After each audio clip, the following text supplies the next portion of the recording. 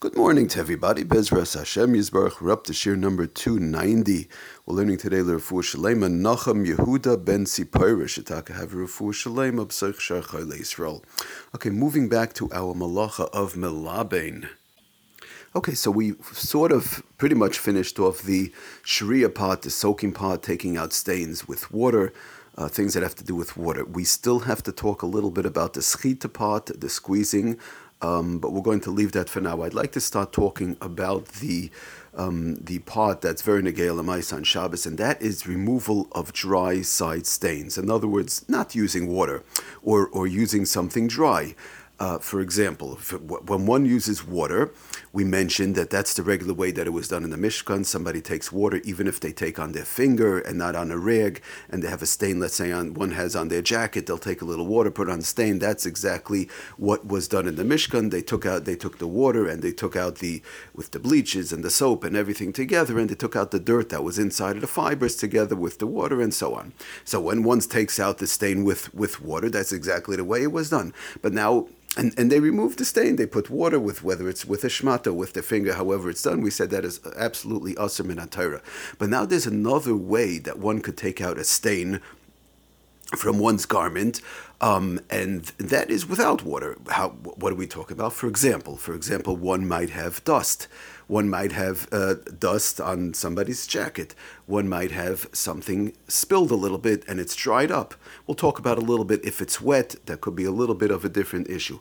But Lamaisa, we now have a dry side stain, no water involved. The stain itself is dry, whether it's dust or whether it's a dried up piece of food.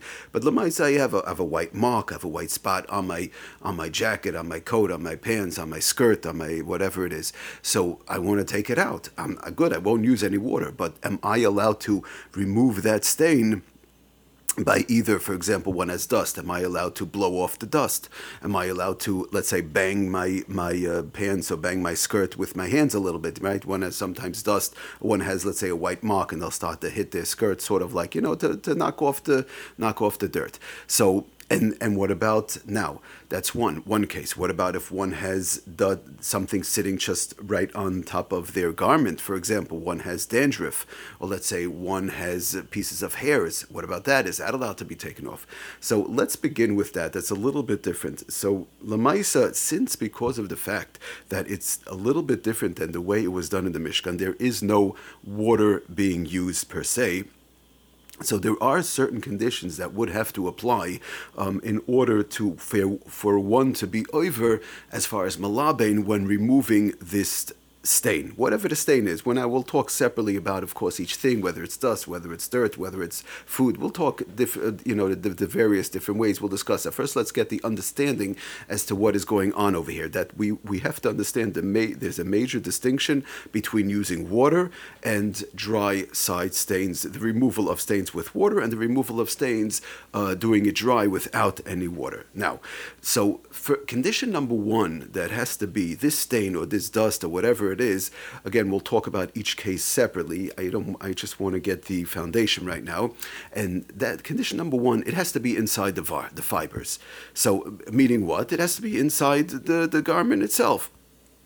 I have, for example, let's say some dust, and it's, the dust goes inside of the fibers, or I have something spilled a couple of hours ago, whatever, I have a stain on my jacket, I have a stain on my skirt. It's inside the fibers. It's, a little part of the stain is tucked on top of the skirt, for example, but the little bit of the stain is also inside of the skirt. So Lamaisa, what it's known, as we say in English, it's embedded in the fibers. It doesn't have to be deep down, it's just inside the fibers. So by that happening, by the stain or the dust or whatever the dirt is, it being inside the fibers, it's now it's similar to that which was done in the Mishkan. They removed the dirt from inside the fibers of the wool when they cleaned it to get it ready. So that would taka be removal of that dirt that's taka inside of the fibers would be the malacha. It's daima. It's very similar to malabin that was done in the Mishkan, and that would be the malacha of daima, the malacha of malabin. That would taka be the malacha of malabin, even though one is not using any water per se. Now, there are, we're going to discuss each case separately. Now, that is condition number one. It has to be embedded. Condition number two, since the fact that we're not using water, Chazal told us there's another condition the Gemara brings down. It has to be a beged. It has to be an instance where one is makbid. In other words, not just that's embedded in the fiber. Good, I'm not using any water, very good. But it has to be a beged. It has to be a clothing, an item where one is taka makbid on that clothing to remove the stain. Now, if one is makbid meaning particular, he's very particular about removal of that stain. So that itself, the fact that it's in the fibers, the fact that one is particular about that garment, it should be clean, it should look nice at all times. So that is another condition that's the second condition that will make it usher to take out that stain, als malaben. Now, the Gemara does bring down, the Shulchan Aruch brings down, that there are certain types of garments that we say automatically one is makbid, one is particular in general. And that is, number one, it's the color black, or a very dark, darkish color garment. Black for sure, and a darkish color garment. Number one. Number two, it's on the newish side. It doesn't have to be brand new where one just took it out of the store Friday and he puts it on. Newish meaning, the Mishnah Berurah explains, in general, it wasn't worn too often, and it's a type of garment that you hang up and you don't wear it too often. It's one is very makbid on it, one is very particular on it. So number one, it's a darkish color, and number two, it's a newish garment. But those two conditions actually make it a garment whereby one is very particular, one is very makbid on. Now, Lamaisa, that is the background, that is the halacha in general. Again, we're going to go through all the different various cases. But the foundation, that's the foundation of the halacha. But it's not something that we could really apply practically, like the Sefer Lamed Tes Malachas brings down on page 768.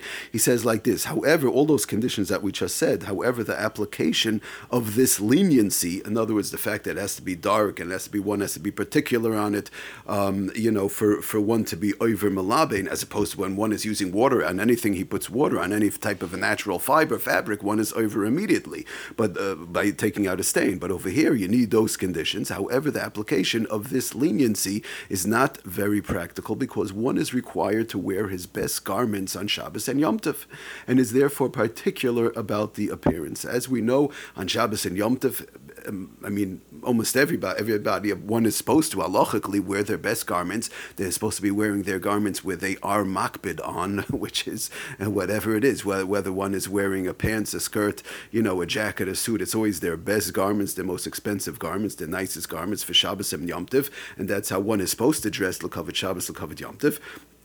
And thereby, they're automatically going to be makbid on those garments per se.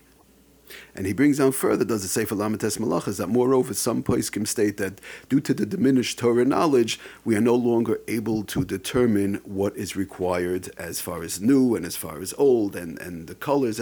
Nowadays, where it's very hard for one to make that distinction as to, does it fall into the category of new or old or dark or light? It's very, very hard. Light we know, but Lamaisa, the bottom line is over here that in general, the halachas that we're going to be mentioning with taking out stains, that which are dry in general without using water, most of the time, we have to assume that most of the time we're dealing with a garment that is, it is a garment which we are particular, we are makbid on, and therefore these halachas of malabein would apply. Okay, everybody, we'll go further tomorrow, Be'ezras Hashem. Thank you so much for listening. B'hatzlacha Rabba Kol Tov.